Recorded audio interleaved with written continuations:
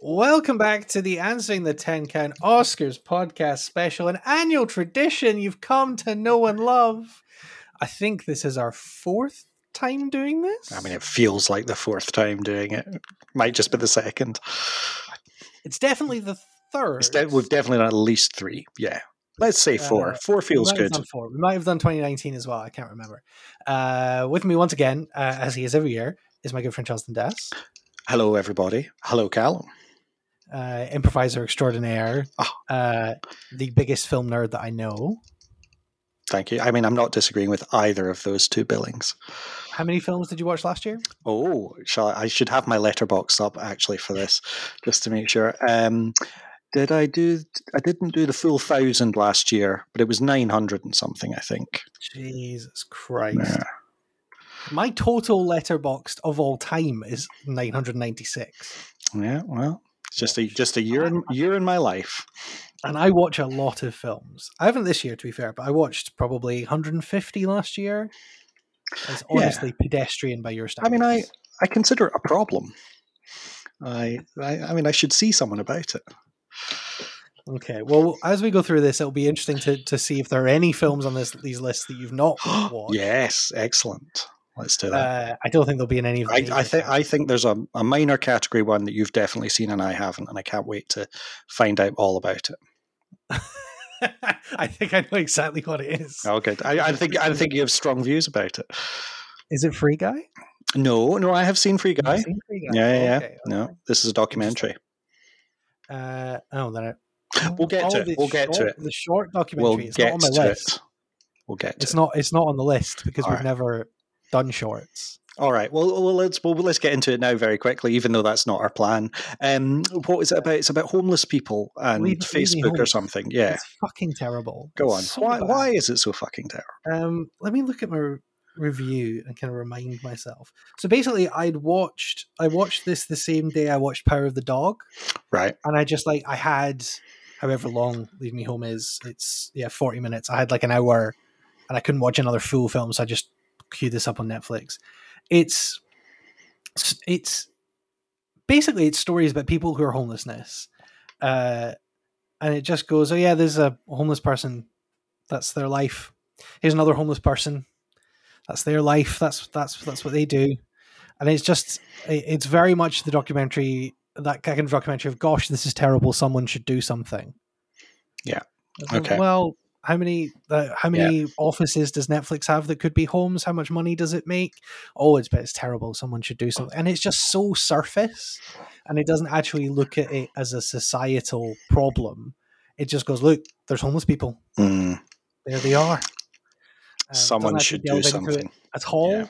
And I actually find it like annoyingly annoying. I think it's like a 1.5 stars on my letterbox. Right. Yeah. Cool. We don't usually do shorts because generally we've never seen it. But so the plan for this year, because every year we've done this, it's gone super long, and we've ramped up to Best Picture last. We're going to do the big categories, the big 6 categories, the actors, and then director and Best Picture, and then we'll circle back round to the other categories. So the idea here is that super fans, people that just can't get enough of our hot takes on the films of 2021, can stick with us, whereas the more casual listener, those the sort of people that see 20 films in a year, losers, they can just listen to the first bit and then regurgitate our hot takes at their dinner parties and as on their Twitter accounts. Yeah, I mean, obviously, you got to stick around for our hot takes on best makeup and hairstyle. I genuinely do think we have takes on this year. Yeah. Probably the worst film nominated in any category, Coming to America. Yes, definitely, without a shadow of a doubt. It does not belong. The Academy should hang its head in shame. So, as should James Earl Jones and actually Eddie Murphy. First question, Charles. In general, how do you feel about this year's Oscar class? Ooh, interesting. Particularly comparing it to last year, because last year, I felt like last year we had a lot of really good stuff. Yeah. I'm looking at a lot of these categories, particularly the best actor and actress, and the best supporting actress. Best supporting actor, actually, to a particular extent. that they seem distinctly weaker than. It is, yeah. No, I don't think it's been a particularly strong field. That doesn't necessarily make it a difficult job for us, though, because it means the quality shines on through, and it makes it easier for us to choose favourites. But equally, I think, and we'll come to these as we go through each category, I think there's a lot of really great stuff that's just been completely overlooked, as ever, every year. Wow. So, all right. Well, let's start with Best Supporting Actor. Lovely. I do, as usual, I have the betting odds here, so we can talk about who's the favourite. So we have it in this category. We have Ciarán Hinds for Belfast, Troy Kotsur for Coda, Jesse Plemons for Power of the Dog, J.K. Simmons for Being the Ricardos, and Kodi Smit-McPhee for Power of the Dog. So I do find the narratives quite interesting, from when nominations come out to where we are now, a week out from the ceremony. It felt like Kodi Smit-McPhee was kind of nailed on. Everyone was thinking that's his Oscar to win. Now, with a BAFTA win and a Golden Globe, maybe, a couple other awards, Troy Kotsur has kind of emerged as what is now the favourite. I mean, looking at the betting odds right now, he's as short odds as 1 to 4 to win it, whereas you're getting, you can get 3 to 1 on Kodi Smit-McPhee. Yeah, so it feels like a bit of a gap has emerged. Yeah, well, it's interesting. I mean, I think my initial impression when looking at this category was that it was kind of weak. I mean, I actually can't remember J.K. Simmons' character particularly much from Being the Ricardos. I think there's that one scene at the table read where he breaks the silence and mentions the elephant in the room, and that's great. But other than that, I mean, was he really in it very much? J.K. Simmons obviously is a brilliant actor and deserves recognition, but from this role, I really see that. That feels like one of these Willem Dafoe as Van Gogh. No one ever saw that film. I saw it. To this day, no one except Charles has ever watched that film. Yeah, no, you're right. I mean, he's sort of there with Nina Arianda in Being the Ricardos, and she's pretty good. Yeah. Much more memorable than J.K. Simmons, as you say. There's a lot. I think the two younger actors kind of skews it as well, because like Ciarán Hinds is kind of fine. I really liked Ciarán Hinds, and I liked Belfast, but again, his role in it doesn't really stick with me. I think I remember Judi Dench more than Ciarán Hinds from Belfast. I think I've always been a big Kodi Smit-McPhee fan. No, I was a fan of Kodi Smit-McPhee in Slow West. I thought he was I'm a huge fan of Slow West. I think it's a brilliant film, and I really like the sort of symmetry here of the 21st century Western, slower, more thoughtful, visually stunning. So I think Kodi Smit-McPhee better be careful he doesn't get stereotyped as only appearing in really quality 21st century Westerns, because there's not that many of them out there, and he's been in two of the very best. And just before we move on from the nominees or move on to the favorite, Jesse Plemons, I think he's great. He's great in Power of the Dog. He really is. A bit of a surprise nomination, I think. Obviously, to get two from the same film is always a bit of a surprise. Well, where did you first come across Jesse Plemons? If you think about him, where do you associate him with? Because I think I discovered him in the TV series of Fargo, which he appeared in with Kirsten Dunst, again, paired together, loving couple, acting together. It's really nice. But and I remember thinking, he's really striking, because he has this sort of Matt Damon-y type clean-cut look, but at the same time, he's not sort of classically leading man handsome. He's a character actor, and he just seemed to suddenly, after that, just get all the work. He appeared in everything. So I think I looking at his filmography, I think I saw him in Bridge of Spies. Oh yeah, I must have done that, but I don't remember that. An American Made, but I think it was, and The Post. But it was probably the underrated 2018 comedy classic Game Night. That first made me think, I like this guy. Yeah. I like him a lot. I think that's probably for a lot of people, because that's interestingly a film that has had like a really long kind of tail, that where now you'll occasionally see people online be like, hey, Game Night's a really good film, and it is a really good film with a killer cast, including Jesse Plemons as the cop in that. But yes, he's also in Jungle Cruise. If you saw that. I actually watched it. I mean, you don't watch as many films as I do without watching Jungle Cruise. Without watching everything that's at least free on the streaming services. He was in Judas and the Black Messiah as well, so he's had a good little run. Right. Yeah. So yeah, Jesse Plemons, a good nomination. But let's talk about Troy Kotsur in Coda. Yes. And this will be a theme throughout this podcast, as there are two films that I'm kind of carping for this year, which are Coda and West Side Story. It's always the way that I think we both have like favorites. Sure. And I'm thrilled to see Coda doing so well.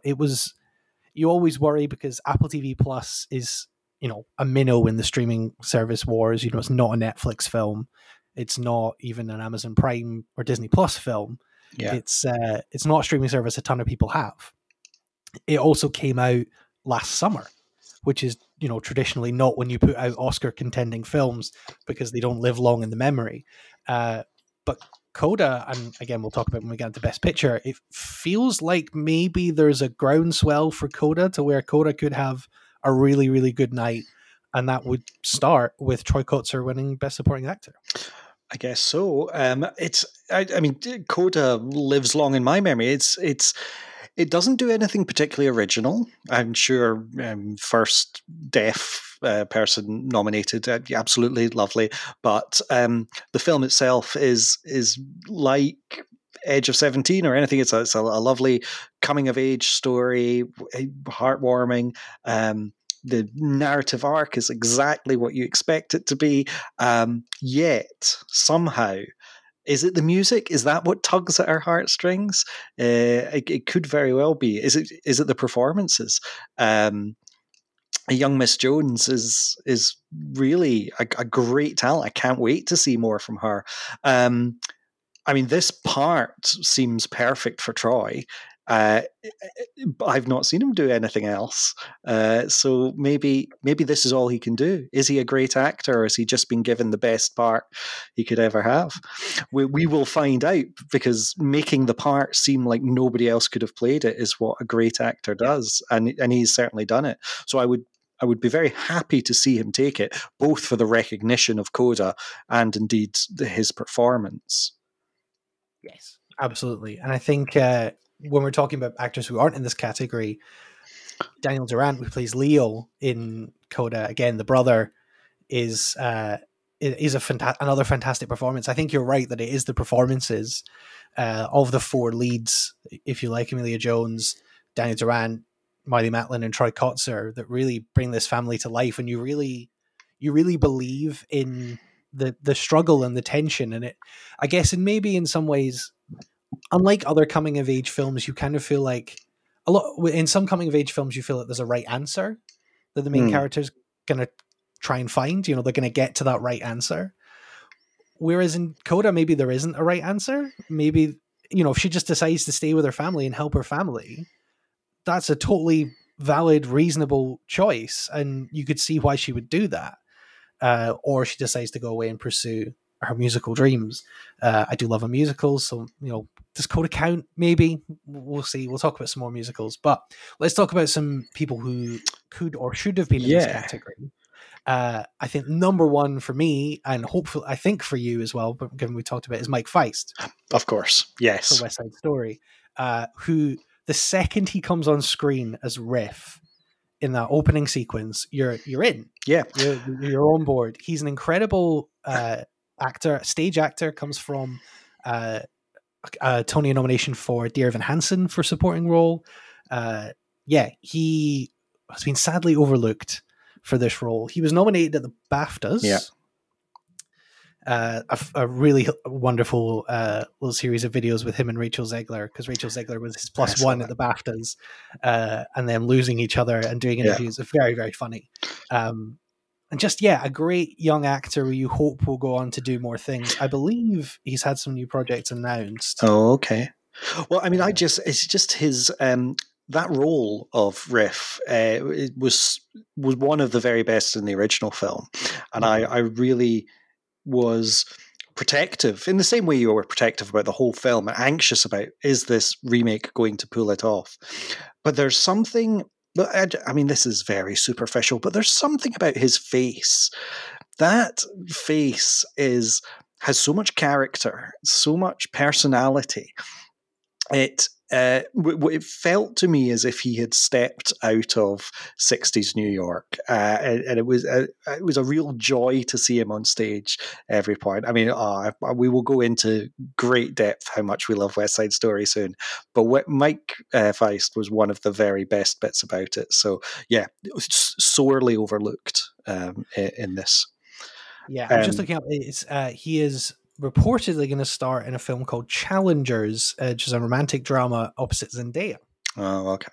It's a tennis film. One of them. Directed by Luca Guadagnino. Oh, okay. Sexy. So that'll be interesting. Yeah. I'll watch that. No, definitely. I had another one here that I wanted Sure, go on then. For Best Supporting Actor. Talking about a film that has been completely overlooked, has had no nominations that I've seen anywhere. Ralph Ineson for The Green Knight. Oh, okay. Yeah. I mean, it's a great film. I'm not sure. Would I pick out Ralph Ineson from that? I'm trying to think who the best supporting actor from that is. I don't think he'd necessarily be my pick, but why are you picking him in particular? He's The Green Knight. Well, yeah.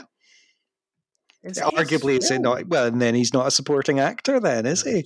Dev Patel's a supporting actor. In which case, he should be nominated. Well, I do have him in my best actor. Yeah. I wondered when you said you had another one coming up if you were perhaps going to talk about Woody Norman, the little boy from Come On, Come On.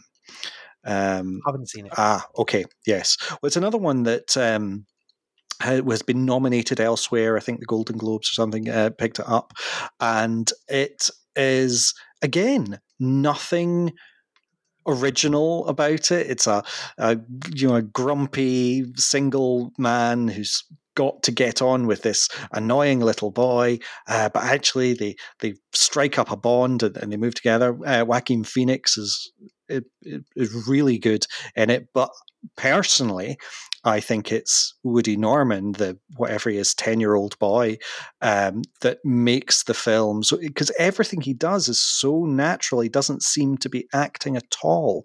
I'm really impressed by that, and I think Mike Mills, the director, who famously made, was it Beginners, I think, with Ewan McGregor and Christopher Plummer, the one about Christopher Plummer as a newly widowed father who decides to come out, and Ewan McGregor is his son. 20th Century Women as well.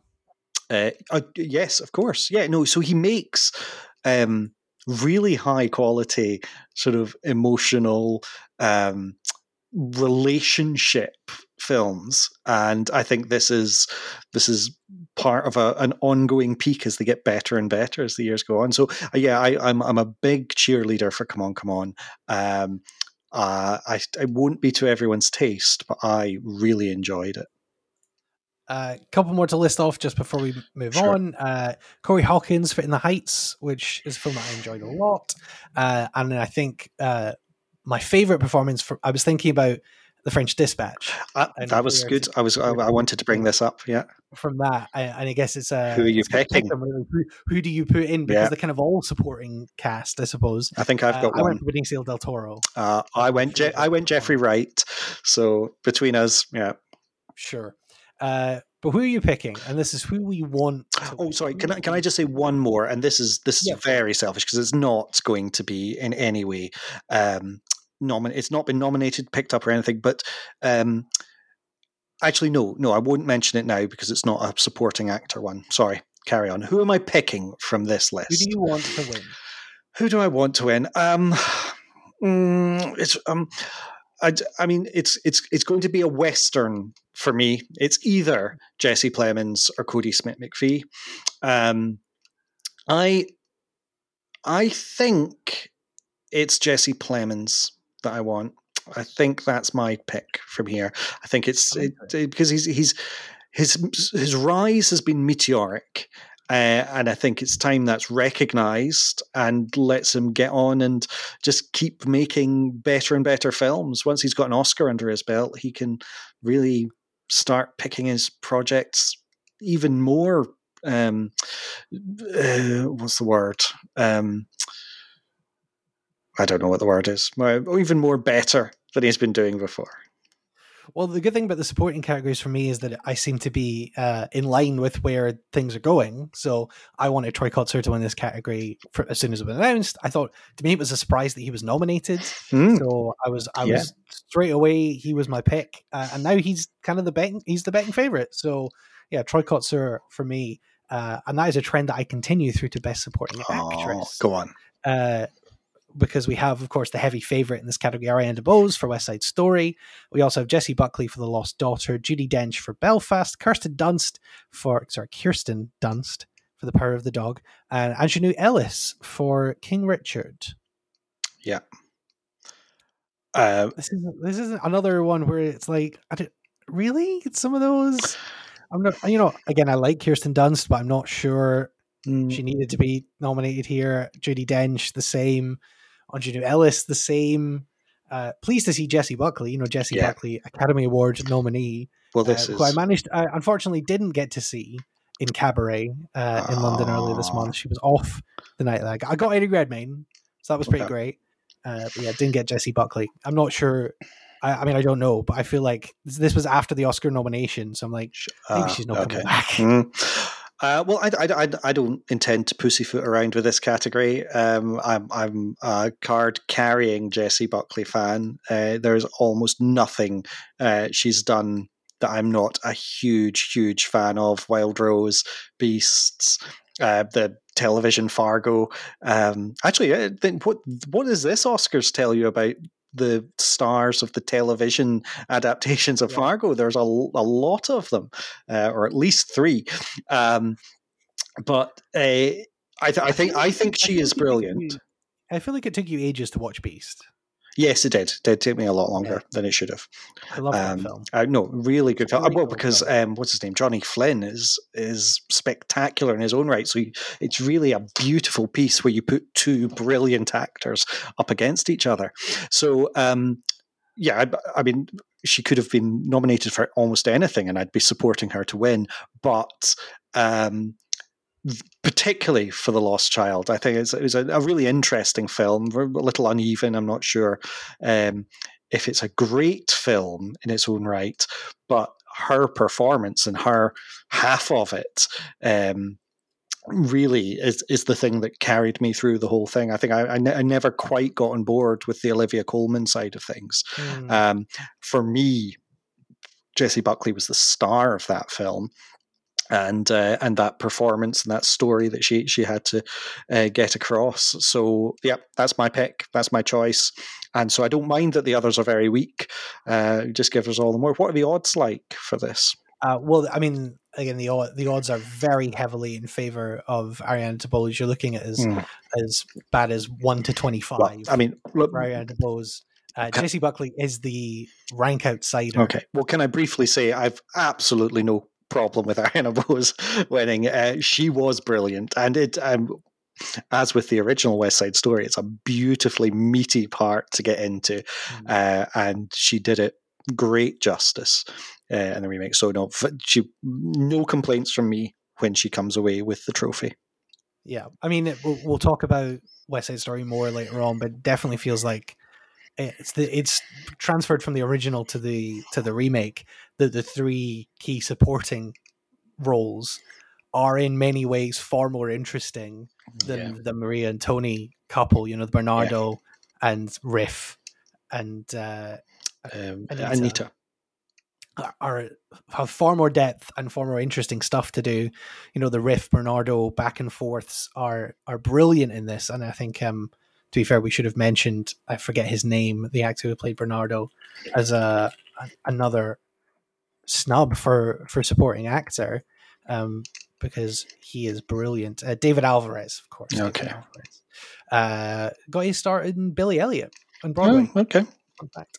So yeah, they definitely took this. They had the Hollywood star and the first timer and surrounded them with a trio of Broadway veterans to kind of carry the whole thing along, which was an inspired casting decision, I think. So Ariana DeBose, she's going to win the award, but I think she carries that kind of trio with her a little bit of those Broadway support. So it's really Mike Feist's award as well. Yay! That's what we're going to say.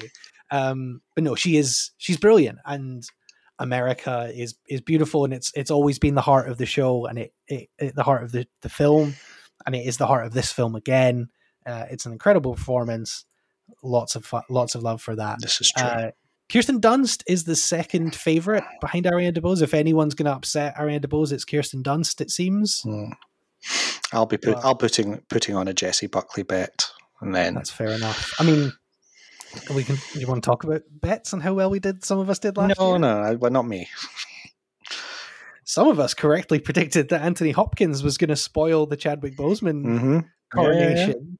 And made a relatively decent amount of money. Check back and listen, listeners. You'll see it's all true. Yep. I had this feeling that the Oscars were gonna fuck it, and they did.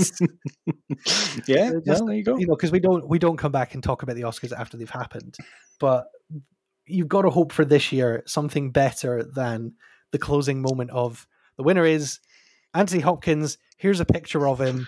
Good night. Indeed. Yes. I really, really hope so. So best supporting actress alternatives.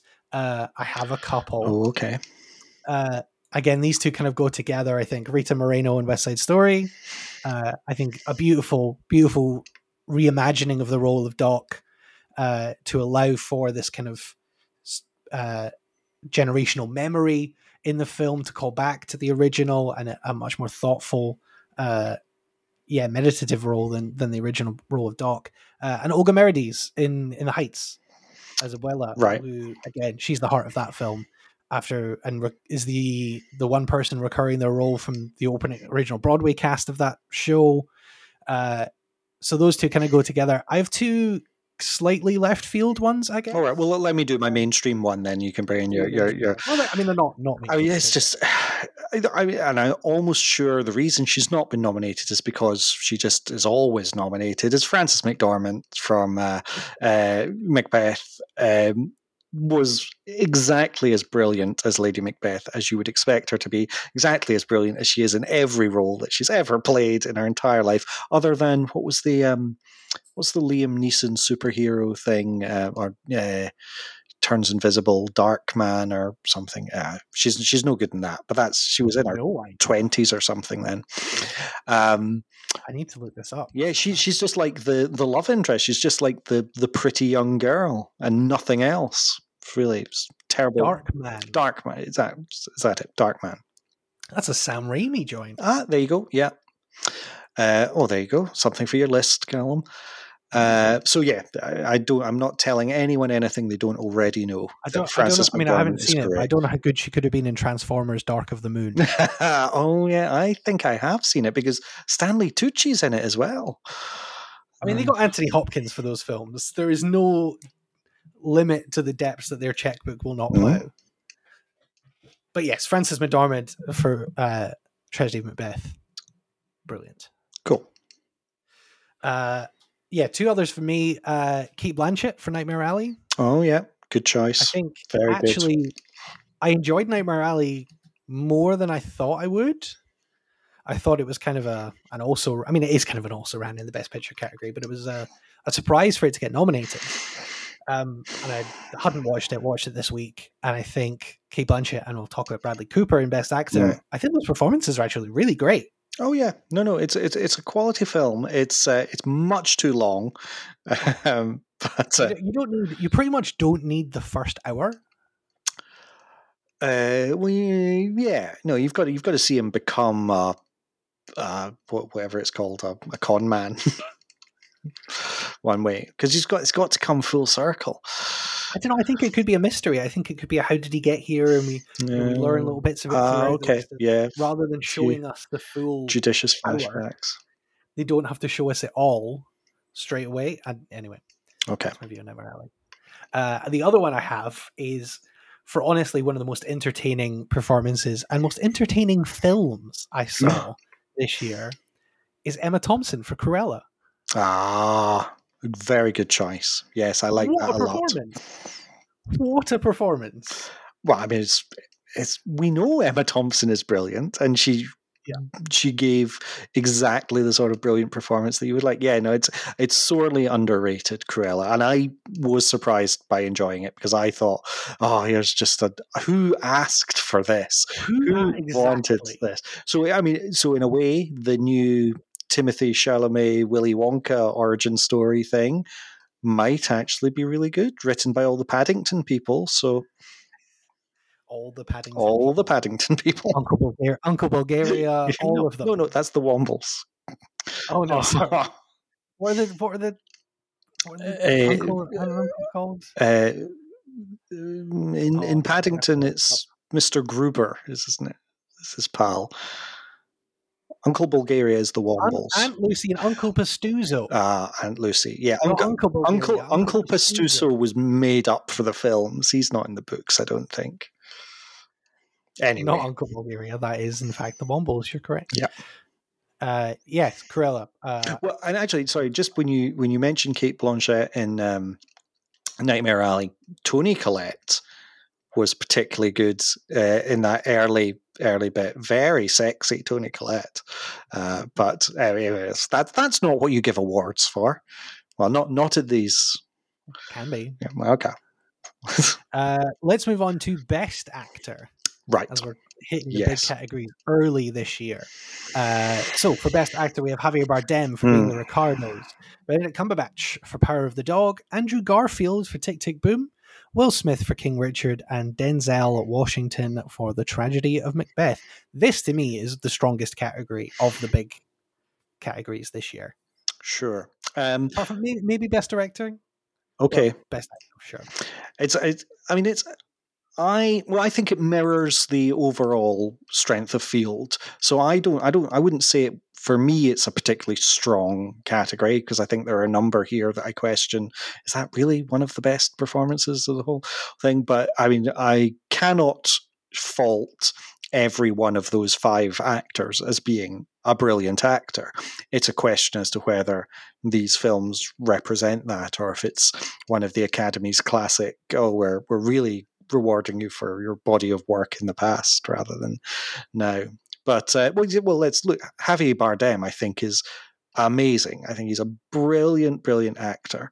But I did not love being the Ricardos. It was absolutely fine, but I do not believe being the Ricardos or anyone associated with it belongs at this Academy Awards. Really, it was absolutely at the top end of the middle rank of the films this year. It was a brilliant cast, and it was an okay story. I think that's maybe it. I just don't think it's a story that felt like it needed to be told. They were doing it just for the sake of reanimating these celebrities that people know and have heard of. And so, here's a chance for Nicole Kidman to pretend to be Lucille Ball. So yeah, Javier Bardem, I don't think we saw half of the sort of power and menace and everything that he is so brilliant at doing in this role as Desi Arnaz. So yeah, that's not one of my picks. However, I think go on. Just on being the Ricardos, I totally agree that it's a good film. It's not a bad film. It's definitely not. Film. The thing about it that really didn't work for me was the structure. Okay, yeah. Which is a very Aaron Sorkin structure of you center around the making of a thing. So the sort of overall superstructure of the film is the week leading up to the show, with flashbacks telling you the story of how they got there. I don't know that I wouldn't have just wanted them to do it sort of like The Eyes of Tammy Faye and that kind of biopic where you just go through chronologically. Yeah. I don't know that it needed this overall conceit, and I don't think the structure added anything. If anything, it just made it more confusing because they don't necessarily look any different.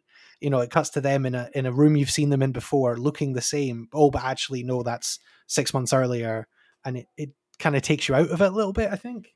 Maybe that's just me. What about Benedict Cumberbatch? What did you think of him in Power of the Dog? Benedict Cumberbatch is brilliant in Power of the Dog. I mean, Power of the Dog is brilliant. And again, Benedict Cumberbatch was the favorite to win this, but didn't win the BAFTA, and is now the favorite to lose out to Will Smith in this category. Which, I mean, sure.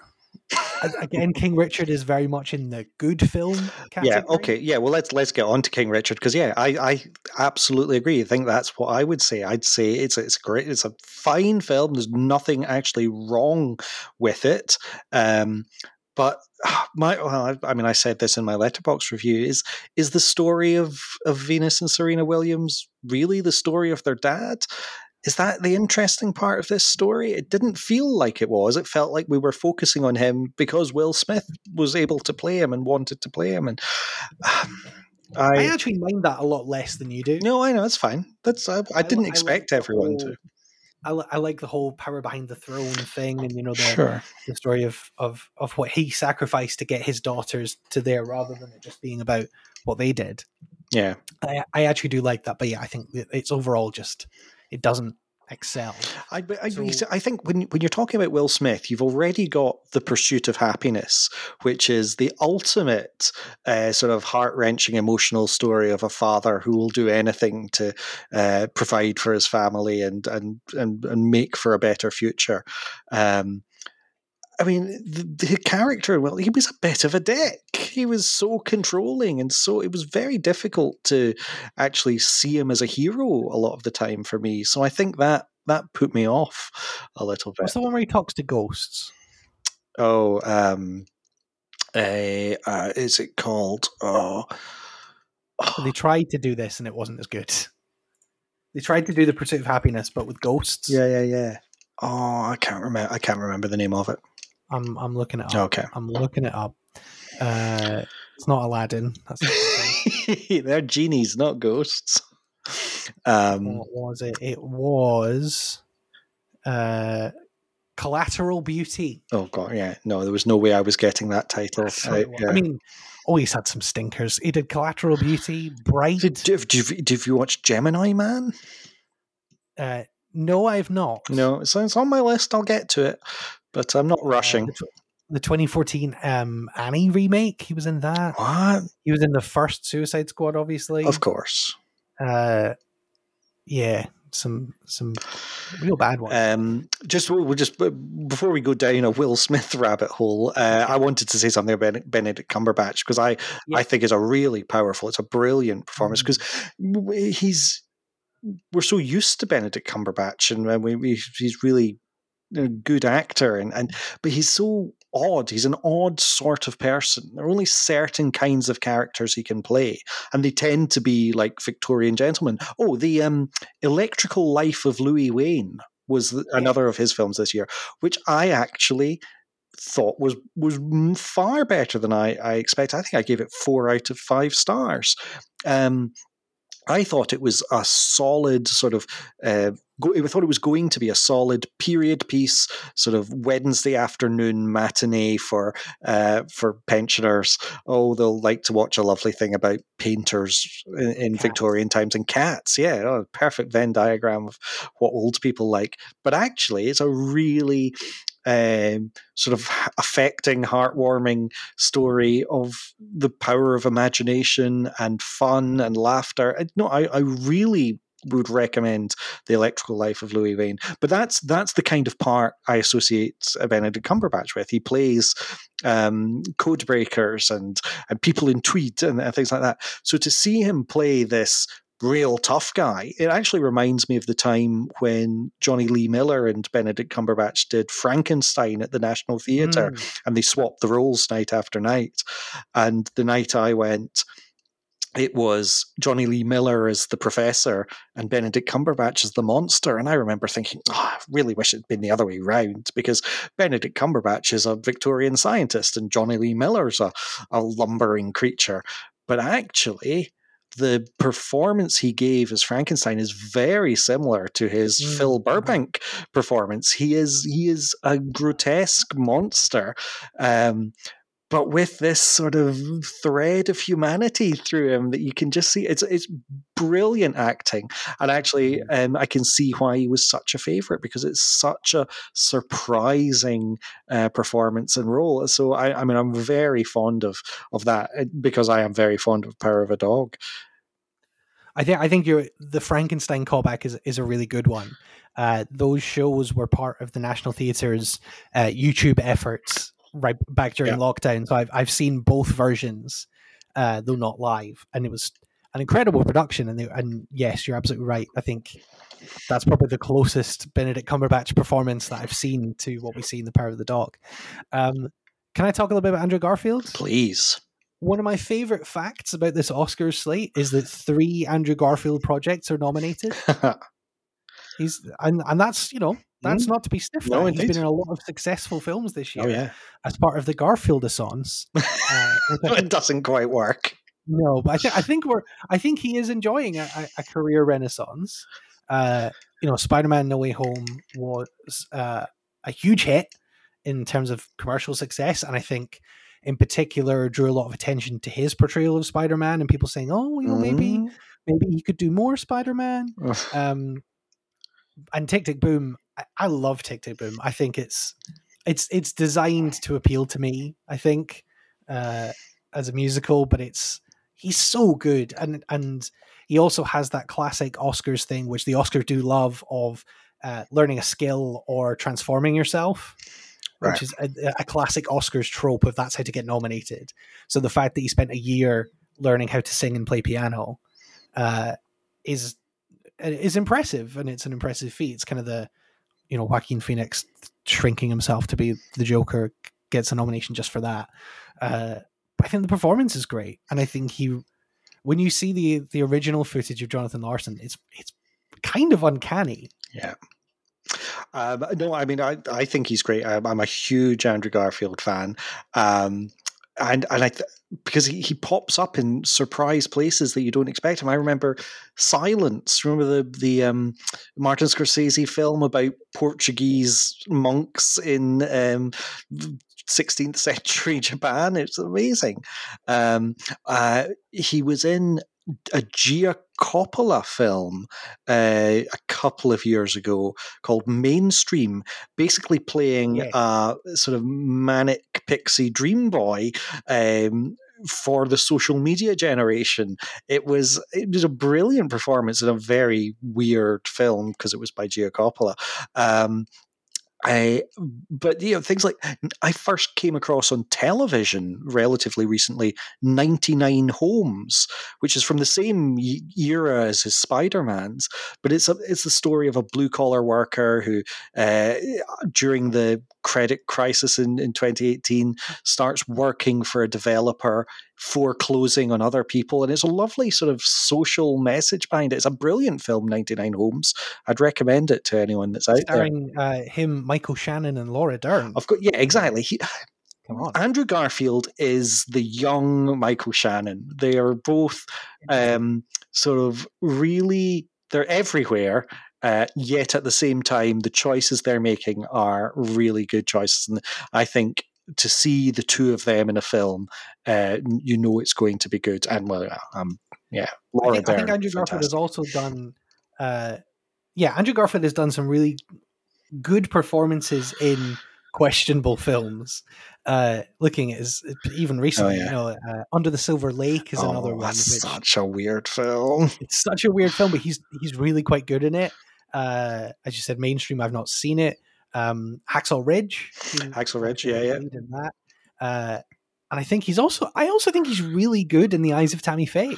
Oh yeah, no, he really is. Yeah. As this sort of very earnest, but then it's, you can just hear the cynicism behind it, and it's a really really interesting performance in Eyes of Tammy Faye. I actually liked Eyes of Tammy Faye a lot more than I thought I would as well.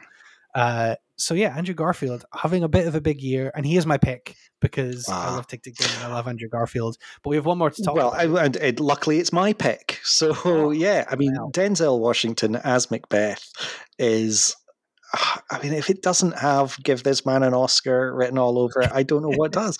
I mean, how it's such a big, hefty, emotional part, and the way the film is shot puts him front and center the whole time. So much close up on his face. You see emotions move across it like the shadows of clouds over a hillside. It's really. I mean, I don't need to tell anyone that Denzel Washington is a brilliant actor. But now that he's that bit older, the maturity behind it makes this a much more worthy nomination for an Oscar than Roman J. Israel Esquire. Not that was a bad film. I enjoyed that actually when we finally saw it. Yeah, love Tragedy of Macbeth. Love Denzel. A beautiful film. We saw it together in the cinema. Happy days. It's meant to be seen. Happy memories. Isn't it? It's a weird fact, isn't it, that the BAFTAs have never nominated Denzel. Oh, that is a weird fact. Yeah, they've just overlooked him doing Shakespeare. Yeah, you would think that's right up the BAFTAs alley, but no, they didn't go for him for this either. It's very interesting. Idiots. So let's talk about some other ones that could have been. I've already mentioned The Green Knight, Dev Patel, Bradley Cooper for Nightmare Alley. Another couple that I had. I think that my biggest one that I would have really liked to see here, because I do think it's a great performance, is Peter Dinklage for Cyrano. Yeah, of course. Well, I mean, Peter Dinklage is such a charismatic and watchable actor. He should frankly be nominated for everything he does. But here he is, really. I mean, it's almost, you can just see the shouts of joy they would have as what's his name, the director, realized he'd got Dinklage to play Cyrano. The whole film is built around his performance in this role. It's really, really good. He should have been nominated. Absolutely. And the other one that I had was Adam Driver. Yay!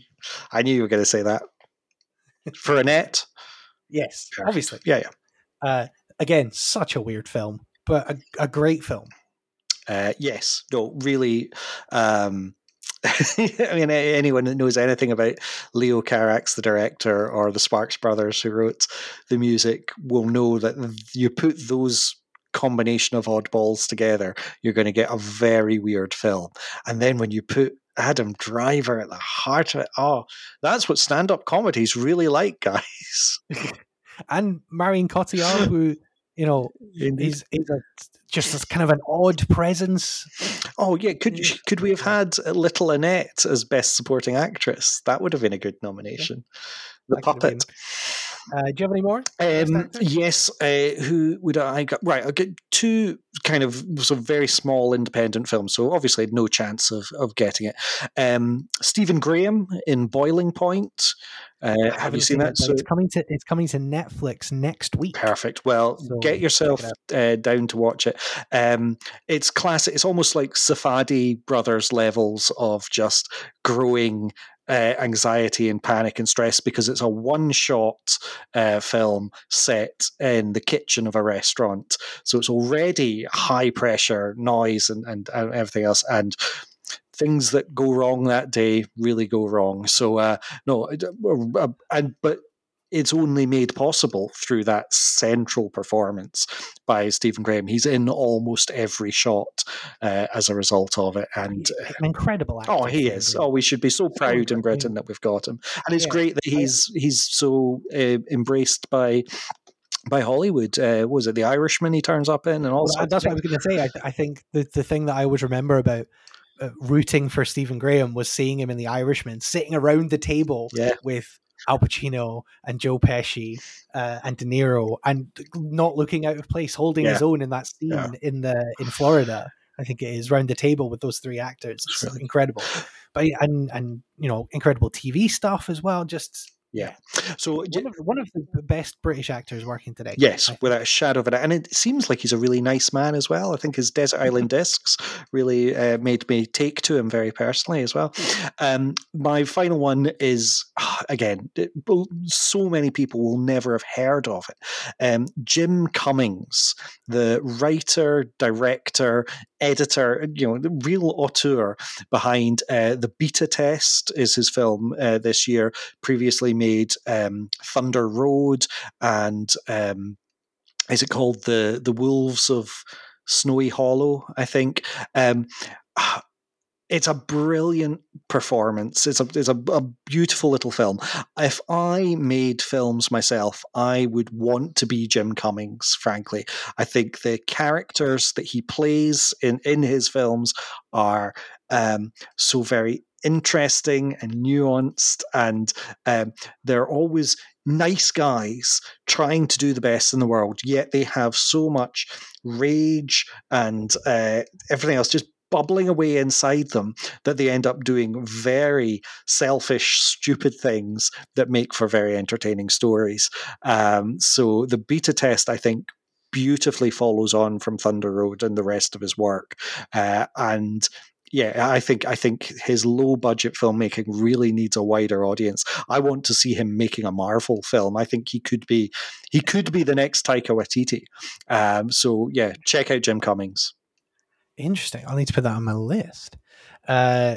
So we've got our picks there. Should we move on to Best Actress? Let's do it. Now, this is another one that's a weird group of nominees.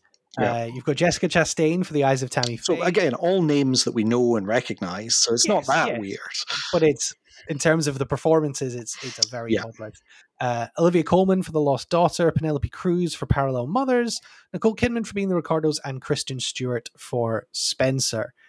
Making the cut right at the end, I think, probably Kristen Stewart was the odds-on favourite when everyone was talking about Spencer. Everyone was like, this is the Oscar performance, but really fell away and is now kind of, and also ran in this category. The favourite is Jessica Chastain, yes, followed by Nicole Kidman. Yeah. Sure? Yeah. It's an odd list of nominees. What do you make of it, Charles? Yeah, I'll just come straight out with it and say that Kristen Stewart was my pick because I did not expect to like Spencer. Same. I thought, well, I don't want to see something about Princess Diana. I remember that Naomi Watts film about Diana, and that was terrible. Why are they making another one? But it's not really about Princess Diana. It's in the same way that Jackie wasn't really about Jackie Onassis. Pablo Larraín really has fun exploring the life of a very sad person in a very oppressive culture. It's about so much more than the reality of the facts. This is not a biopic. This is taking the sort of Diana story and using it as just a nail on which to hang an art house film. No, I really enjoyed it, and I really enjoyed Kristen Stewart at the heart of it. We keep coming back to this, and I'm sure we've bored people about it a number of times. But Kristen Stewart and Robert Pattinson, between them, continue to make some of the very best, most left field, unusual, interesting cinematic choices of any young actors in cinema today, and it's just so amazing that they've done it coming from one of the very worst film franchises ever made. The most boring, po-faced, stupid series has produced some of the weirdest, most interesting films of the last, 5, 6, 7 years. Yeah. It definitely feels like those franchises exist on like a spectrum for me. And let me explain my spectrum. So at the top, you have the Twilight pair of Robert Pattinson and Kristen Stewart, who have really, as you say, made some weird choices. The Lighthouse, Good Time, Personal Shopper, some really great, weird films. And Robert Pattinson, I think we both now agree, is one of our favorite working actors. he sells me on a film just by being on the poster. You know, I watched what was Batman? The Devil All the Time. Oh, Tom yes, Holland film.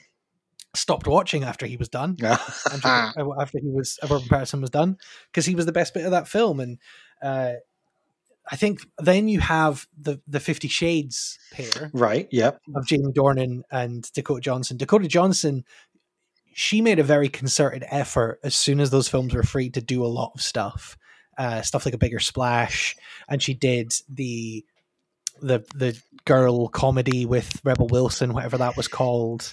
That was I don't remember. But it was one of those. But Alison Brie was in it as well. Oh, the How to Be Single. How to Be Single. That was it.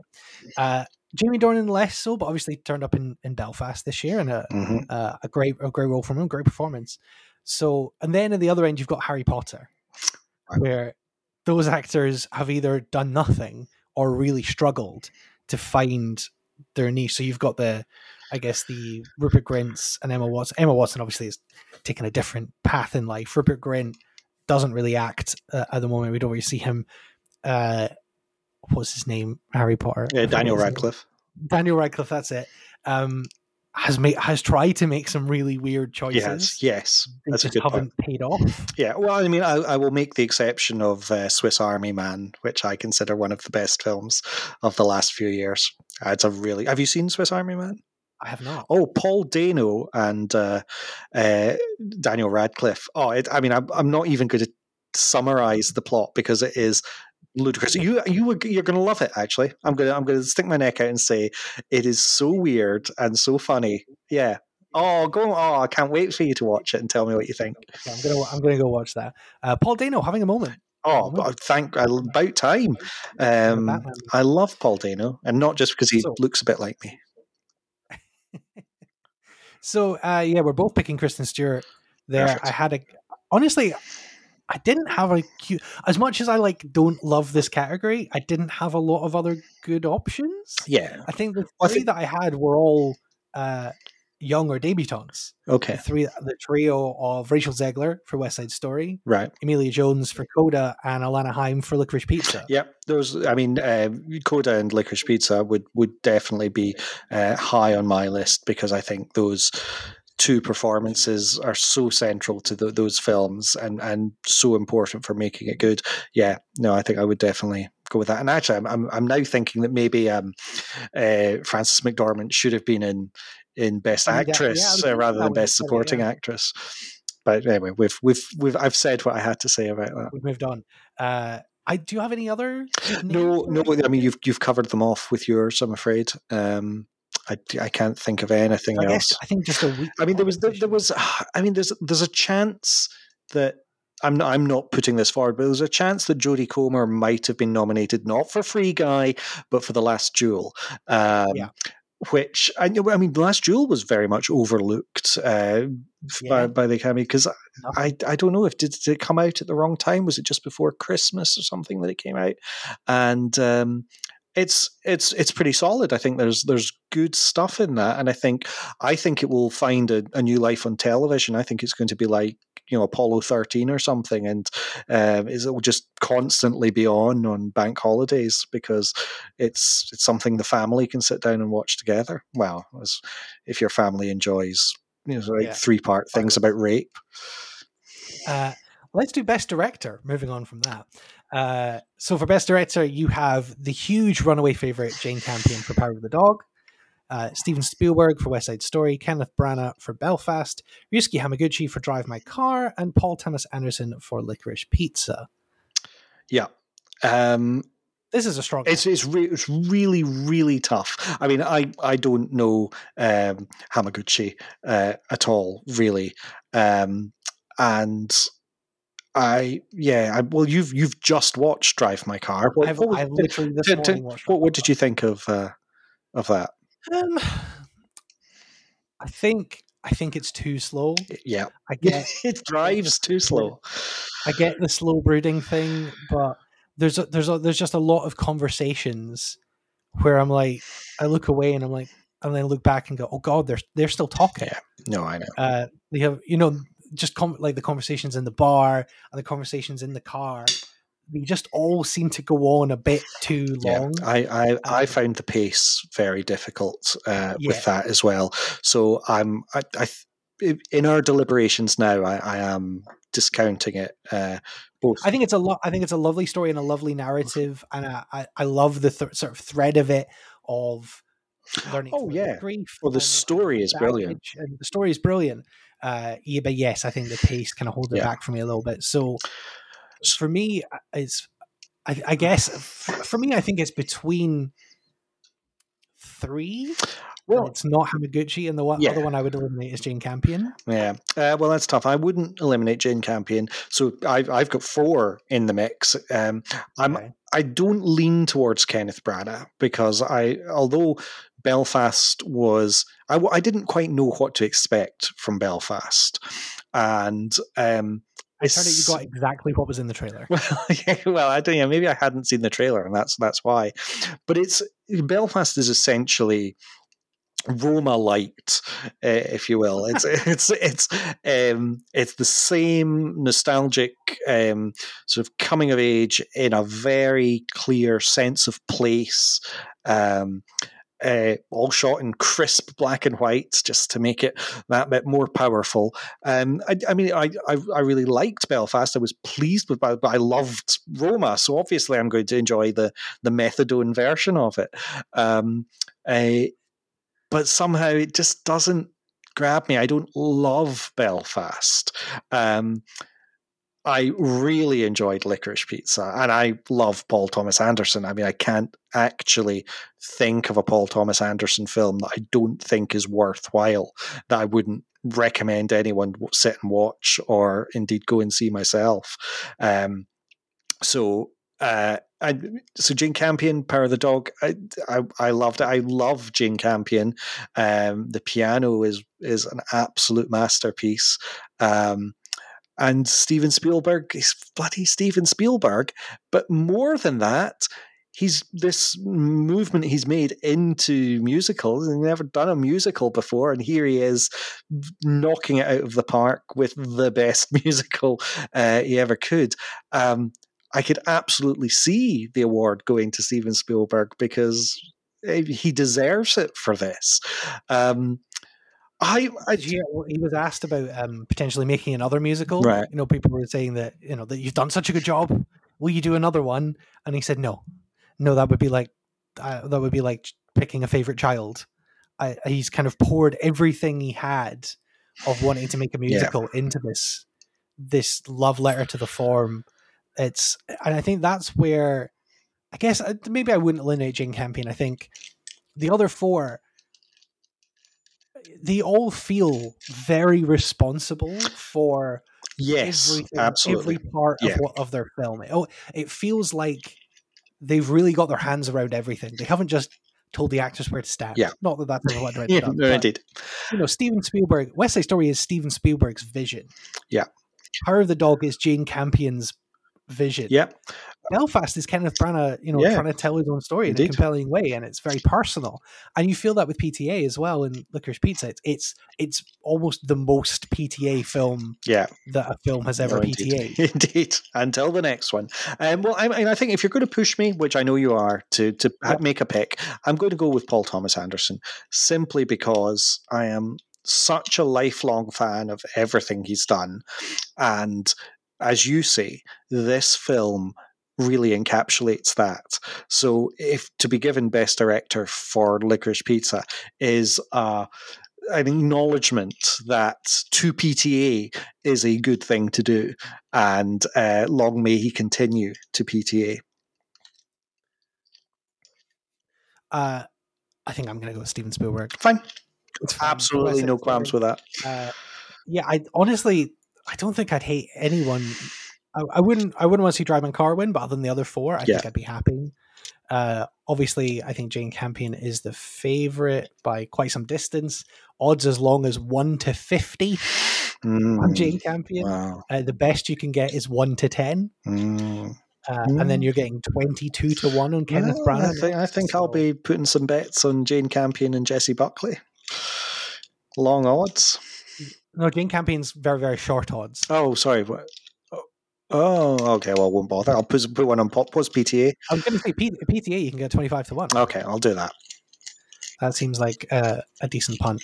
So let's move on to Best Picture. Dun, dun, dun. A full 10 nominees for Best Picture.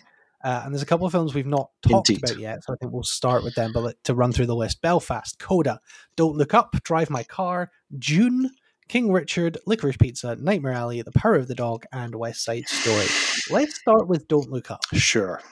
Well, shall we just get rid of it? Yeah, I mean, there's no way this deserves to be in the Best Picture category. I don't understand why it's there. I didn't hate it. I understood what it was and appreciated it for what it was. I enjoyed it for what it was, but it doesn't belong here. I had a horrible time with Don't Look Up. We've discussed in the past your relationship with Adam McKay. It's very odd because I really like The Big Short. The Big Short is like a 5-star film. Yeah, well, indeed. It's much, much better than this. But Vice and Don't Look Up I've actively not enjoyed watching those films. With this one, a lot of it was about the filmmaking. I just didn't like the direction, didn't like the editing. I mean, the fact that it's nominated for Best Film Editing is an insult, frankly. I did not like the way this film was made. I didn't like the material, didn't like the story. The performances are okay, but yeah, didn't like it. Cool. Let's talk about Dune. Sure. I like Dune. Oh, yeah. I mean, amazing. Did you see it in the cinema? I did not. I saw it at home. Yeah, no. I feel like it's gonna. I think Dune is expected to clean up. It's probably, I guess now The Power of the Dog is kind of on the back burner a little bit. I think it would be a safe bet if betting was available to bet on Dune coming out with the most awards, right? Because it's probably going to win Best Production, Best Visual Effects, Best Editing. Oh, definitely. Cinematography, it's the favorite. Yeah. It's the favorite for Best Original Score, which again, it's a great score. Any thoughts as to why Denis Villeneuve has been snubbed for director then, if it is so positive in every other direction? I feel like it's just such a tough class for director. Yeah, I think true. You look at Guillermo del Toro didn't get nominated for Nightmare Alley. Yeah. There's no place for Coda in direction. It's a difficult category to break into, I think, this year. But yeah, I think Dune is really great. I am not a Dune head, as some people are. I do have we have some mutual friends who are big Dune heads, of course. And I honestly declined going to see it with them because I was like, if I don't enjoy it, it's going to be really awkward. But I did. I did. I don't feel like I necessarily completely understood it. Sure. Well, I'm planning. Before the sequel comes out, I will go and see the other again, maybe in a marathon. That would be good. Do you want to come and do that? Let's do it. When part 2 comes out, we'll go and see part 1 before and then part 2. I'm sure cinemas will be showing both. Yes. Right. Okay. It's a date. So, I think it's maybe fair to say neither of those are in the running for our Best Picture. Definitely not. Let's also. I mean, June maybe, but not with everything else we have here. No. Yeah. So let's see if we can knock off some more. Oh, easy. Let's knock off King Richard. Thank you. Very happy to. That would be next. I think that we would knock out the way. Again, it's a good film, but it's a tier below. Nightmare Alley? I'm happy to knock off Nightmare Alley. I think it's a good film. I don't really see what about a remake of a film noir from the 40s is Best Picture worthy. Although let's not set a precedent about remakes not being worthy. Then which would you not eliminate next? Drive My Car or Belfast? Well, let's just eliminate both of them. I'm interested to know where you rank them. I would eliminate Drive My Car and then Belfast because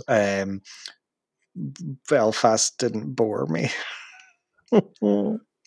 Fair. Okay, so I think we both have a top 4. Yeah. A top tier. This is maybe where we'll diverge. I suspect we're going to be pretty similar, but okay. But the top four of Coda, Licorice Pizza, The Power of the Dog, and West Side Story. It certainly does feel like I've got the best films here. Definitely. When I was looking at alternatives, Annette, Tragedy of Macbeth, I think, probably deserved a place on this list. But other than that, I'd be looking at stuff to make up, which wouldn't be challenging for the top stuff like The French Dispatch, Spencer, Tick, Tick, Boom, The Green Knight. I think at least with those top four, we've got where we need to get to. Yeah. Well, it's basically everything that we've already talked about. We've talked about all the good films. So of those four, which would you drop off if you had to chop off one?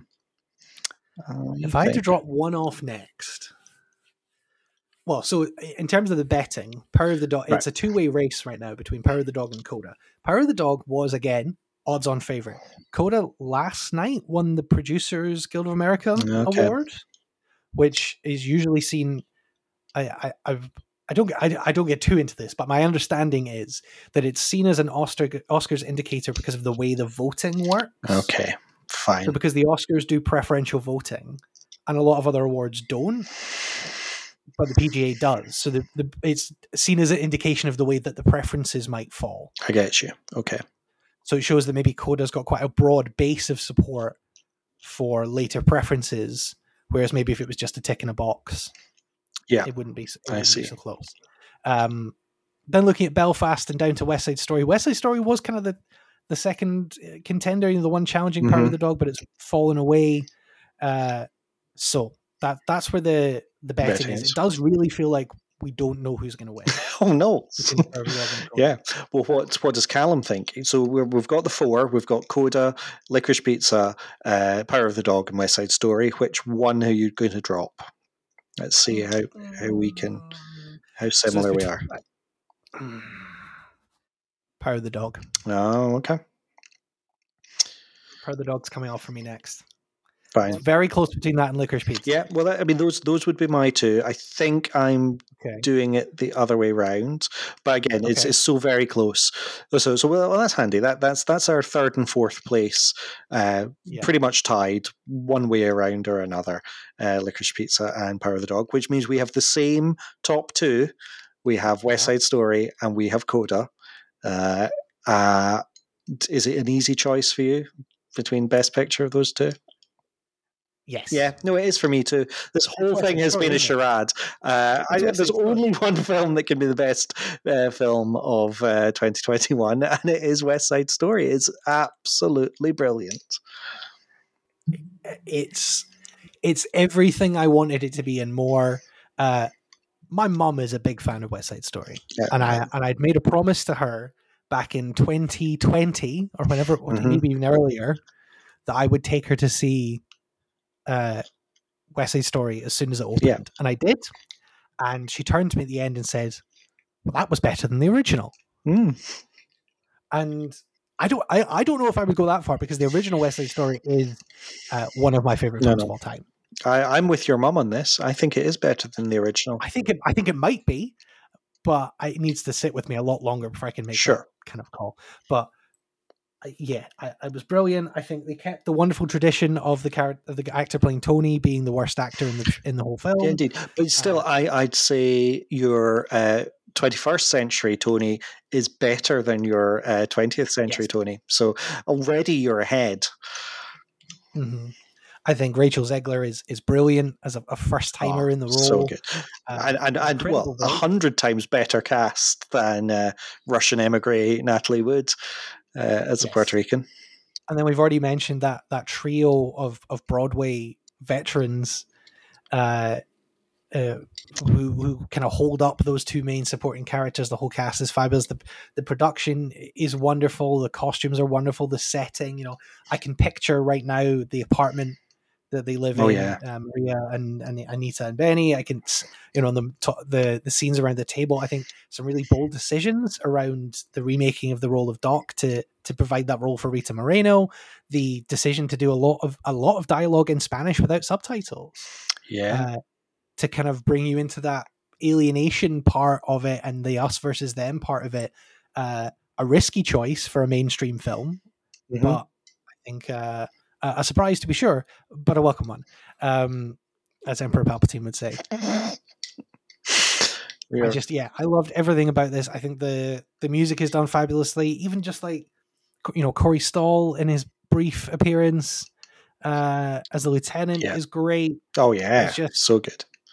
And no, it's got real menace, real romance. You feel every emotion you're supposed to feel throughout the film. It does what it sets out to do, and I'm so glad that it does.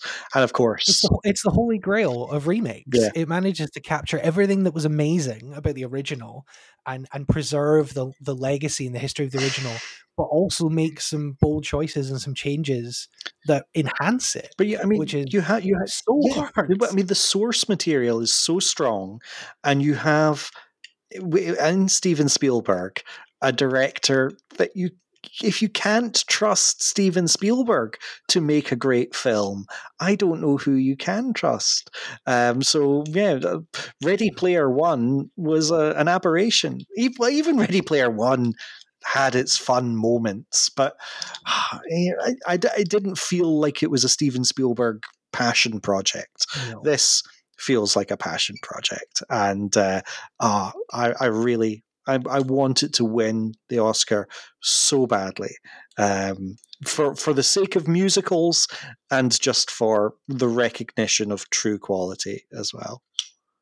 An incredible year for the movie musical.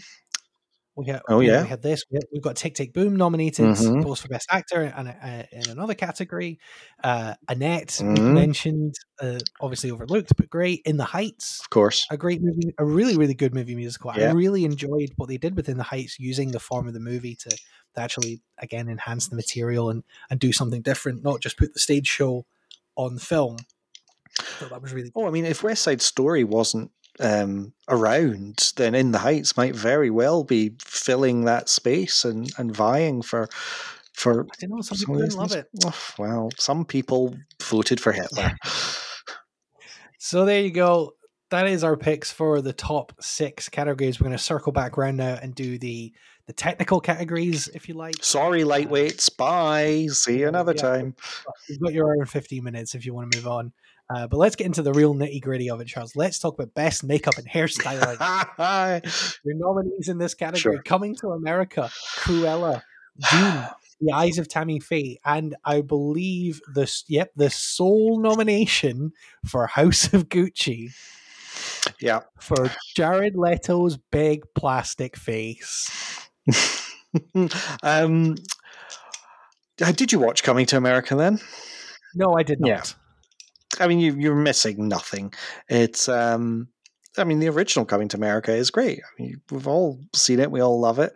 This was exactly what I expected it to be, except worse. It's just, I don't even really want to talk about it. I'd rather not remember that I watched it. Let's not then. Let's not. Eyes of Tammy Faye is the favorite to win this category, which is a bit surprising to me, given that Jessica Chastain has said that the makeup in Eyes of Tammy Faye genuinely caused damage to her skin. But I do think it's good. I think, it's her and Andrew Garfield in facial prosthetics. Yeah. Obviously, a lot of makeup going on for Jessica Chastain. But for me, in this category, it's got to be Cruella. Yeah, no, it really does. I think just on that, I did, after you told me about the Jessica Chastain quote, I did look it up. And I think what she was saying is that she lives a very clean living life and doesn't wear a lot of makeup and, looks after her skin. And to play this part, she had to wear a lot of makeup, and it had a negative effect on her because she's so used to being pure and clean. I don't think it's necessarily the fault of the makeup brand or whatever itself, just the principle of it. She was playing a part that required a lot of makeup, and that's you have to suffer for your art sometimes. But yeah, no, Cruella's makeup and hairstyling, as I think we'll get to with costume design, was part of what made it such a great film. So much fun. Best costume design, who is the favorite for this? It's probably going to be June. For most of these categories, the answer is probably going to be, oh no, Cruella! Cruella is the betting favorite. Okay. Well, I mean, this is the thing. It's a film about costume design, and it always becomes difficult in those respects. They really do have to pull out the stops. But it's something that stays with you after the film, is the look of it and the costumes and hair. So I'm very happy for them to do a doubler and take both of these. Although if West Side Story was to get best costume design, no complaints from me there. Well, this is the other thing. That was what was tough for me in this category, was West Side Story is there, and the costuming is wonderful in West Side Story. Also in this, it's quite a strong category actually. Cyrano, Dune, and Nightmare Alley. I think Cyrano, it's a period piece. So the costume really stuck with me from Cyrano. In the very first scene, you see Roxanne putting on a dress, and it's all about the dress choices she makes. And I remember noting Cyrano's change of clothes throughout it as well. So it's definitely a worthy contender here. But I think it would be really nice to have Cruella recognized. As I say, a film about costume design. Costume design was really important. I think that's where it belongs. For the second year, we no longer have to have the debate about the difference between sound mixing and sound editing. The Oscar nominees for Best Sound are Belfast, Dune, No Time to Die, The Power of the Dog, and West Side Story. I mean, again, one of the reasons we always have this debate is we're not experts in this. I'm not sure I really feel qualified to comment on who had the best sound. I mean, West Side Story obviously had to balance music against everything else, which has got to be a challenge. Actually, last summer, I made my own short film, which included a West Side Story parody, and editing the sound around the dance-off sequence was really difficult. So yeah, you're uniquely qualified now. Of just that, I'm going to say West Side Story, because I want to bump up their total Oscar take, but also just because they were juggling an extra ball that no one else had to deal with. Yeah. No, I'm also going for West Side Story, and it's for an entirely different reason. Just when I think of, and it's not the whole film, but when I think of the opening sequence and then the sounds of the crunching across this wasteland of broken buildings, and the sound, the non-music sound really does bring the setting to life in West Side. I was just thinking of that opening sequence of West Side Story. As a 1917 fan, did you feel flashbacks to the bombed out city sequence in that? Definitely. I definitely could see that kind of parallel a little bit. Love 1917. Yeah, I know you do. Yeah. Best production design: Dune, Nightmare Alley, The Power of the Dog, The Tragedy of Macbeth, and West Side Story. I went for The Tragedy of Macbeth. Yeah, I mean, because that castle is so stark and so stunning, and it really stays with you. I did wonder, it was my gut choice, but then at the same time, it is also so minimalist. Is it a bit easy to do something like that? Did somebody make more effort?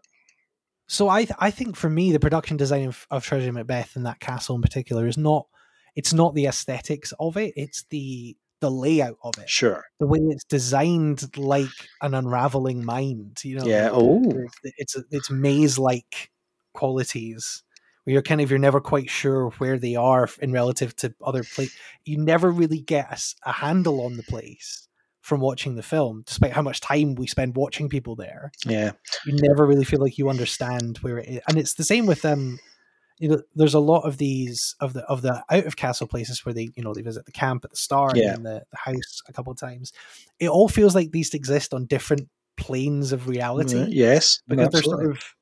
they're sort of they're sort of missed around the edges. Yes, well, like stage sets almost. But exactly. I think actually just looking at it, these Feat 5 contestants are actually possibly the strongest category in here. I don't think there's one that I could say, oh, well, it's not that. Because I think of West Side Story, you think of the drugstore and all those like worn down wooden cabinets, and the floor that Tony is sweeping clean has been worn down over the years. It's beautiful touches there. The salt factory. Yeah. But then equally, the power of the dog conjures up the Old West beautifully as well, and Nightmare Alley as well. Production design comes into its own with period pieces, and actually all of these are period pieces, and if you count Far in the Future on a Distant Planet as a period.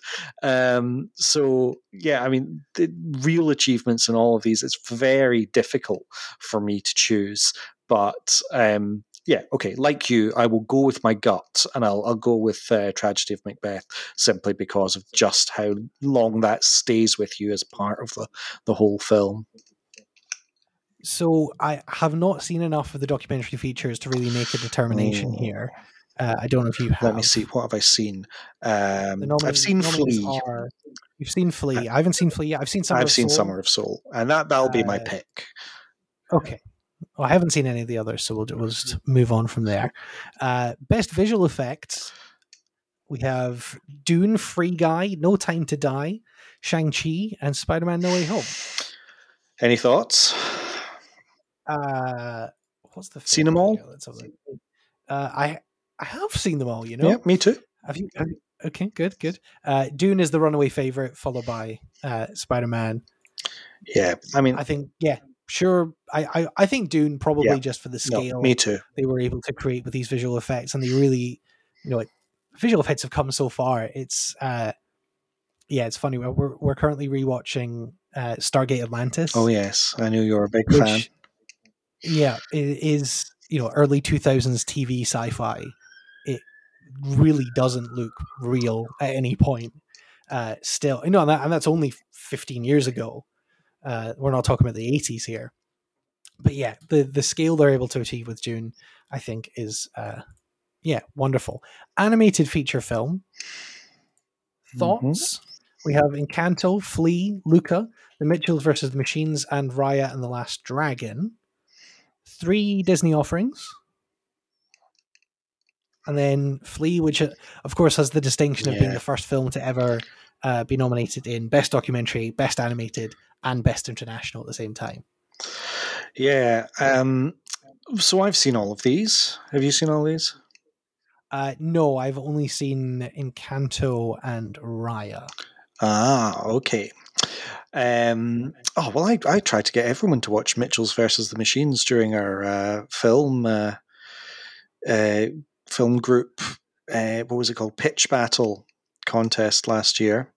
Surprised they didn't get you in on that. Yeah. I mean, it's difficult for me. Because they're all kind of fine. I didn't get as obsessed with Encanto as everyone else seems to have been. I thought it was an odd film. I mean, there's some banging songs in it, but I think I was confused quite a lot of the time through Encanto. I'm not quite sure I knew why. Why is the house upset? What's going on? It's one of these magic candles that makes a house appear. The stories. Oh yeah, let's just do that before the credits and explain. Well, maybe kids can get on board with these things more easily than I can. But it was fine. Flea is very worthy, but very good. I'm never going to want to watch Flea again. It was fine. Yeah. Damning indictment. Immigrants plus gay really is what they're really just trying to tick a lot of boxes there, and it's a really affecting story, but Luca is a good Pixar film. I think Luca is my pick here.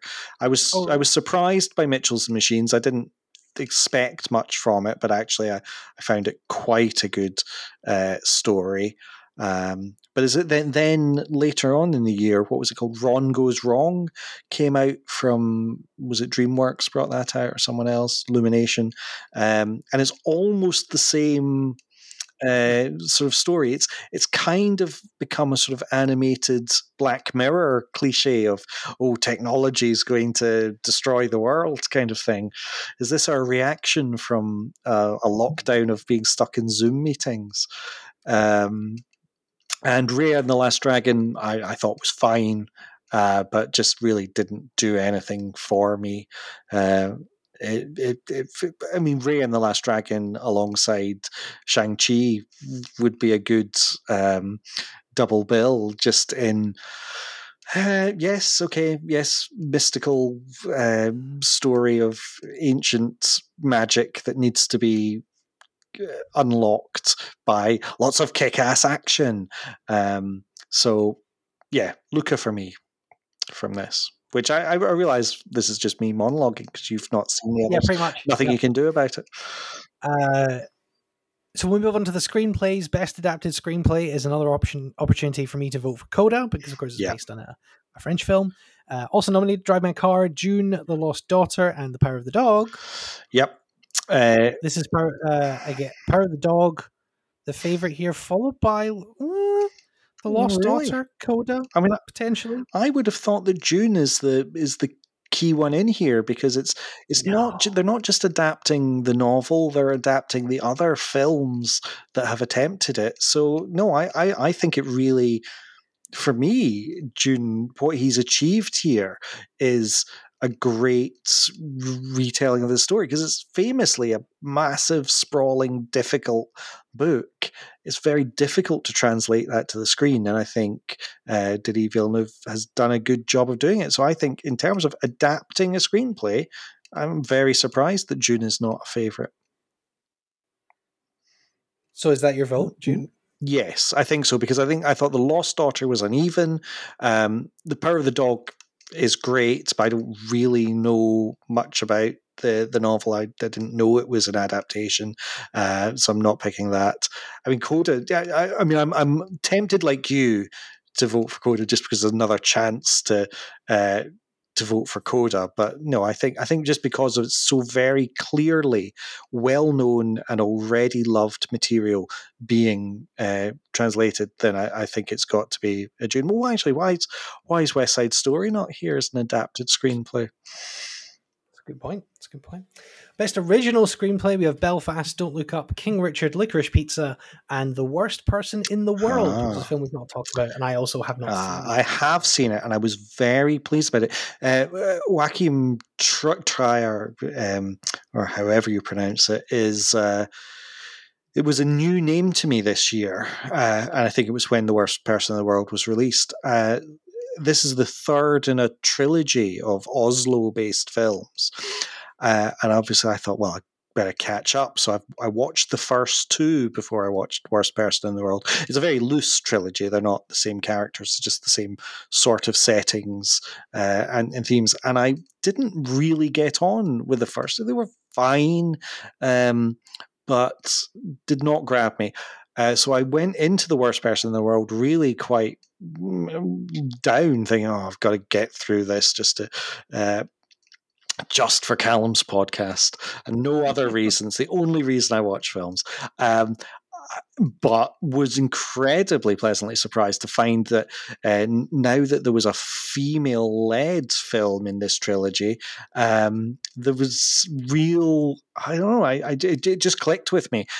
Maybe he's got better at telling a story or actually having something to say. I think what I felt about the first two was that they were very self-indulgent stories about middle-class white men, wanting to be writers and trying to get a girlfriend, and I was bored by them. This is the story about one woman's quest for love, really. And maybe it's the fact that this one is more alien to me than the other two. Maybe as a middle-class white man trying to make my way in the world, I'm bored by seeing my story being told up there, but interested in hearing the story of a woman and the choices she has to make about whether the more suitable man or the man that excites her or is the choice that she should make. So I would recommend you watch The Worst Person in the World, but I would also recommend that you don't bother with the first two. Okay, that's a good note. Thank you. I think this is probably PTA's Oscar. I'd love it. I would absolutely love it this year. It gets my pick, and he is the favorite. They are the favorite to win that. So this looks like when we're going to get PTA. Well, I think I can vote for The Worst Person in the World under international film, so I'm very, very happy to give it to PTA here. Okay. Best film editing, June. Don't Look Up, King Richard, The Power of the Dog, and Tick, Tick, Boom. Again, this was my opportunity to vote for Tick, Tick, Boom, so you're doing that. Yeah, I mean, I think it might be June for me simply because, as I said before, so sprawling and difficult a big story to tell. The way you cut that together, the way you try and turn the pages of a novel into a film requires really careful editing. So the problem is that you're also doing that with Power of the Dog. It's a toss-up for me between the two. I don't think I've given enough to Power of the Dog, but I am going to give it to June for this. It is the favorite June to win the film editing Oscar among all these other technical categories. Best international feature: Drive My Car, Flee, The Hand of God, Lunana, A Yak in the Classroom, and The Worst Person in the World. I have not seen Lunana, A Yak in the Classroom, and I would love to. I'm really disappointed that I've not been able to see it. It was being shown at a Welsh film festival that I discovered that it was on the day after it had been on, and so I wasn't able to watch it. But I could have dialed in and watched it if I'd looked 24 hours earlier, and I would have. I really love Paolo Sorrentino. The Hand of God is a good example of that. I don't think it's one of his best. So it's nice to see it recognized. I'm not going to pick that. I think we've already talked about Drive My Car and Flee already. I'm not wild about either of them. So unless Lunana, A Yak in the Classroom is amazing, and God, I hope it is. I've got to vote for The Worst Person in the World, which I really, really enjoyed. It's a great sequence. The sort of cover of it is a sort of woman running down the road.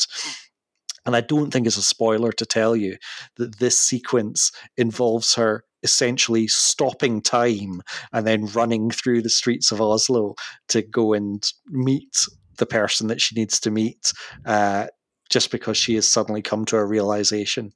So it's a lovely sort of rom-com. An art house rom-com is what Worst Person in the World is, and I think interesting. You should watch it. Best original score: we have Dune, Don't Look Up, The Power of the Dog, Encanto, and Parallel Mothers. Again, Dune is the favorite with that Hans Zimmer score, and it's no surprise to me. I went with that as well. Well, I went Johnny Greenwood for Power of the Dog. I think he's such a great film score. You think of The Phantom Thread and all the other work that he's done. There Will Be Blood. It was almost, I could tell it was Johnny Greenwood without actually looking it up. I did, obviously. I thought, this sounds like Johnny Greenwood. I looked up and it was him. And I think once you get to that sort of level, you're basically, he is almost Hans Zimmer now. So I'm going to give it to Johnny Greenwood because I really like him. Johnny Greenwood actually, to show how well Johnny Greenwood has been accepted by the sort of Hollywood types, Johnny Greenwood accepted the BAFTA for Jane Campion for Best Director. Right. Amazing. That's how well in he is now with kind of making films and making big films in Hollywood. So yeah, I think that's entirely reasonable to go with The Power of the Dog. And then finally, best cinematography, we have Dune, Nightmare Alley, The Power of the Dog, The Tragedy of Macbeth, and West Side Story. Well, Macbeth obviously screams out for it, but then West Side Story, Power of the Dog. I mean, I just thought of West Side Story. This is as strong a category as production design, and in a way they're sort of this. Well, actually, are they all the same films? Tragedy of Macbeth, West Side Story, Power of the Dog, Nightmare Alley, yes. June. They are, of course. That's why they're both such strong categories. So I guess what we're saying is that this year there's been a lot of very good looking films. So good. Who did I give it to for production design? Did I give it to Macbeth? You see, because I'm going to give it to West Side Story for cinematography. Yeah. Good. Well, we're done. That's it. That's all the awards covered. Not bad. That's a pretty good time as well, isn't it? That is very good time for us. Dune is the favorite to win cinematography. Again, quite a heavy favorite ahead of Power of the Dog. And Hans Zimmer and Johnny Greenwood are the two vying for best original score. So we're on the money there. Have you been totting up our awards there? Can you give us a rundown of who the best winner is out of our? Who's got the most wins from our? Are we Dune heads? Has West Side Story come out top? I feel like. I mean, if you've not been totting it up, it doesn't matter. I have not been. Well, there we go. There's no way we can tell then. We'll have to listen back. Our many fans and listeners will write into us and tell us exactly what. I mean, last year we were because we're not picking who we think is going to win. We are picking who should win. Want to win. We were. None of us were right on the big categories last year. We didn't go for Nomadland. We didn't go for Frances McDormand. We didn't go for Anthony Hopkins. Yeah, it was all Sound of Metal for me last year. Actually, what about me? Are you just looking back at an old spreadsheet? I am. You picked Minari and Carey Mulligan. Oh, happy days. Yeah, you did pick Chloe Zhao for Nomadland for best director. That was. And then of course, we've not mentioned the Eternals this year. Oh, we're so excited for what Chloe Zhao was going to do with her new Marvel money. Yeah, did you watch it? Yeah, I did. Of course, I did. I didn't hate it. It's just, I mean, I think it's a fundamental Marvel problem that you're really going to struggle to get me into new characters and new concept at this point. Just. More Spider-Man, please. Okay.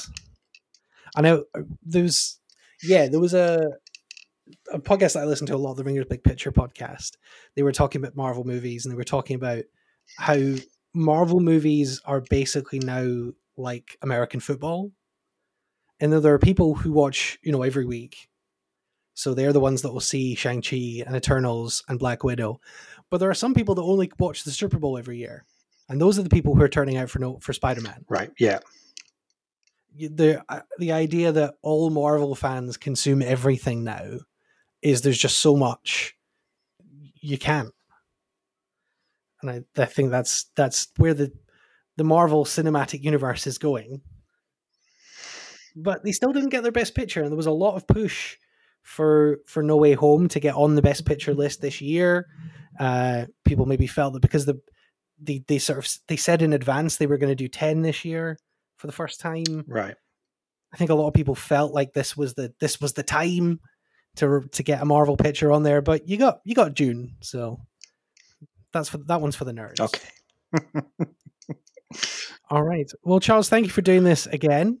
Real pleasure. It's a good tradition. Yeah.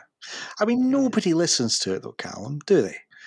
Have you ever had any feedback? Anyone said, "Oh, I didn't like your hot take on costume design"? Let's hope so. I mean, I'd love. I don't think it matters. No one's listening to it. No, we do it for each other. We do. We'll need to figure out if we're going to watch the Oscars together. Oh, we have done in the past. Yeah. It's always a Sunday night, though. It's tough. Well, I mean, the next day. Work in the morning. Oh, yeah. Oh, of course, yeah, we can do that. We're not young anymore. Yeah, well, that's true. But then that involves avoiding hearing the results. Nah, does it? Yeah. Does it really? It doesn't matter. No, we can find out the results. In the past. I remember being spoiled on Olivia Colman. Right. Yeah. And it's a weird feeling being spoiled on something that be like, oh, yay. Oh, balls. I didn't want to know. But, we'll see. We'll see. All right. Thank you very much for anyone who has listened. We hope you've enjoyed it. And well done for staying to the end. Indeed. You must love us. Check out our social media. Yeah. We're not going to tell you what it is. No. Yeah, like I say, check it out. Yeah, go find it. Come on. You have to do some work now. We will be back next year with more films, more hot takes. Just think of all the films that we will have seen then that we haven't seen now. I can't wait. Yeah. That's a lot. Yay for films. It's a beautiful day. We should go out in the sunshine, Cal. Yeah, Cal. Oh, I think you've frozen. I'm trying to press the stop button. All right, okay. But it's bye, everybody. Maybe I need to do it.